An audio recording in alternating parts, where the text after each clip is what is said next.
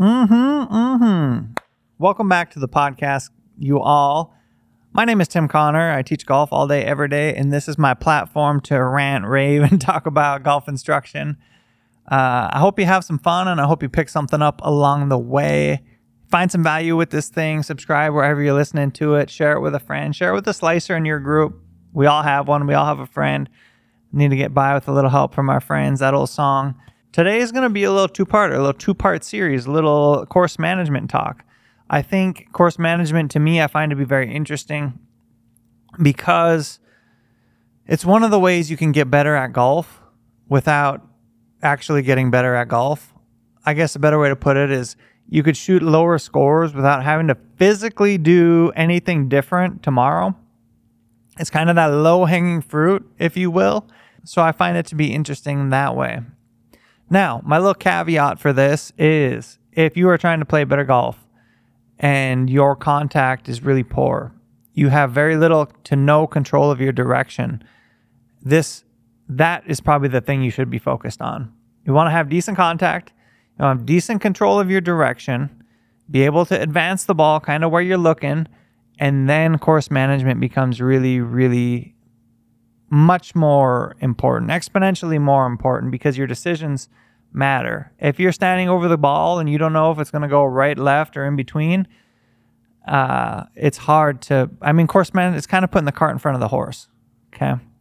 Now, if you do kind of have some idea where your golf ball is going, or you just kind of want to have some knowledge about how to work your way around the golf course, this is your podcast today.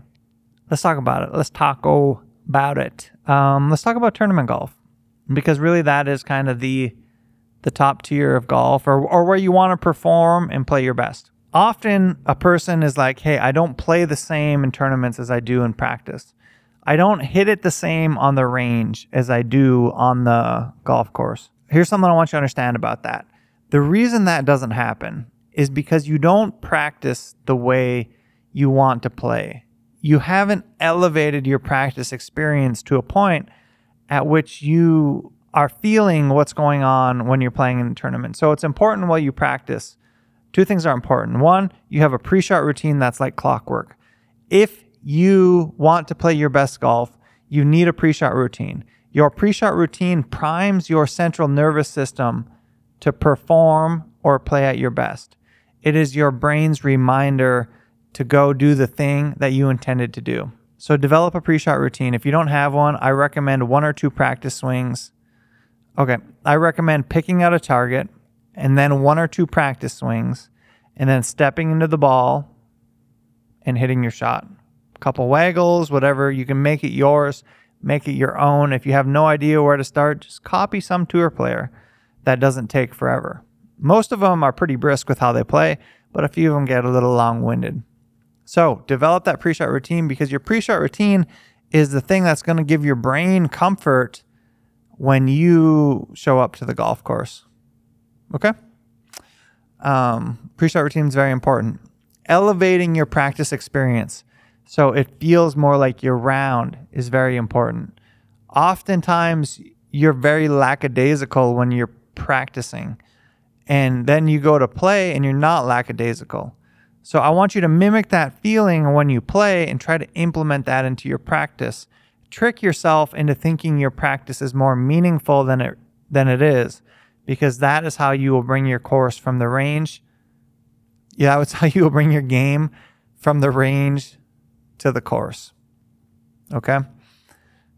That is something that if you took nothing else away from this, if you did that, I think you would find yourself head and shoulders above the foursome that you likely play with. Because as you progress with the game of golf, it becomes more and more what's in between your ears and how you use your physical skill set and how you manage it with that 6 inches in between your ears. So bridging that gap. Now here's the best practice. You want to practice like you play? Put a little something on the line while you're practicing. All right? Maybe that's a beer with your friends.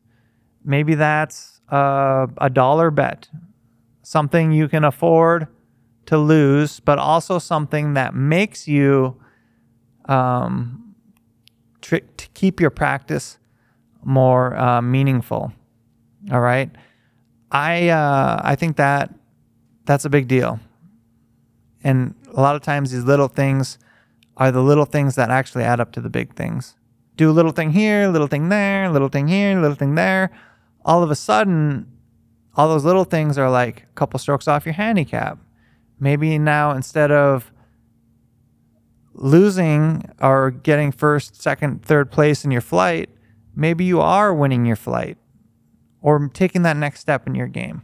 It's all stuff to consider because once you've built a game, it's important that we learn how to carry that game to the golf course. Kind of crazy that we're this far along today in this podcast and we haven't even made our way to the course. Something to this stuff, right? That's why I never run out of material to talk about with golf, because golf is, you never win golf. It will infinitely keep you busy if you want it to. There's always something to learn, something to progress with. And there's just many layers to this process. And I hope you're enjoying that, by the way. I had a student come in the other day and they were frustrated. And they were frustrated with their recent score. They had shot like a 92 and they wanted to play better than that. And I get that. It's understandable. If your happiness on the golf course is dictated by your golf score, probably should reconsider why you're out there.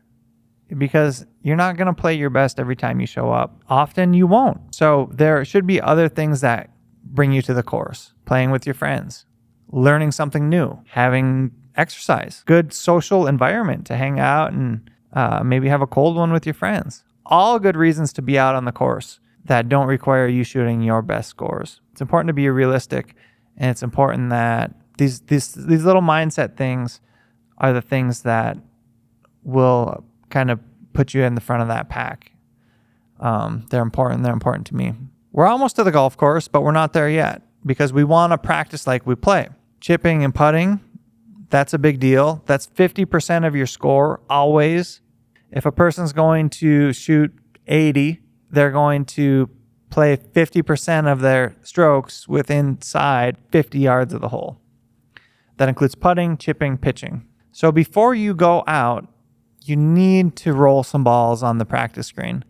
That's not a should, it's a must. Unless you're just going to play willy-nilly, that's fine. I'm guilty of it. Like some days it's just fun to go play golf, and that's cool. But if you want to play your best, go roll some balls on the practice green.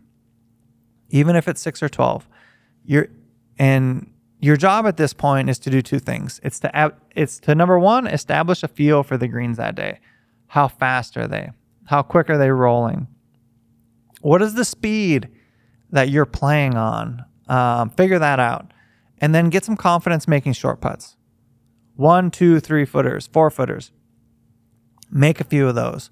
Hear the ball go in the hole. See it go in the hole. Build some confidence that you can line your putter up and knock it in down the target line. Now, chipping and pitching, I would also say that it's preferable that you do some of it. If there was one thing you couldn't do and it was chipping and pitching, I guess fine. But ideally, hit a couple pitches, hit a couple chips, hit a couple pitches, and just all you're trying to do at this stage is just get a feel for what the club feels like in your hands, to get down to the ground, to hit the spot that you intend, and just building some confidence and some muscle memory that you can take with you to the golf course that day. The other thing I love about chipping and pitching, as a side note, is while you're chipping and pitching, you are actually working on your impact fundamentals. Think about that for a second. So while you're chipping and pitching, you are working on how to hit the golf ball successfully, how to create a downstrike on the back of the ball, how to interact with the turf the way you want to interact with it, how to pick out targets, how to pick out landing spots, how to develop pre-shot routine. All of these things can be done with chipping and pitching. So if you want a large return on your time for your practice time, go hang out and chip and pitch. That stuff really helps a lot. That's your little pro tip. I hate those things. There's no such thing as a magic pill, all right? Do the work, plan your work your plan. That stuff adds up. Now, we haven't even made it to the golf course. It's kind of wild. I didn't actually plan to not get you to the golf course during part one, but here we are. We got to wrap up part one here. Let's call it. And we're going to take part 2 to the course and talk about how to use the things that we just built to make better decisions and manage our way around the golf course in a way that we can be successful and make the most of our skill set. Anyway, you all, signing off today. Subscribe, leave this thing a review, share it with a friend. Yeah, I will catch you back here, same time, same place next week for part 2, how to manage your way around the golf course.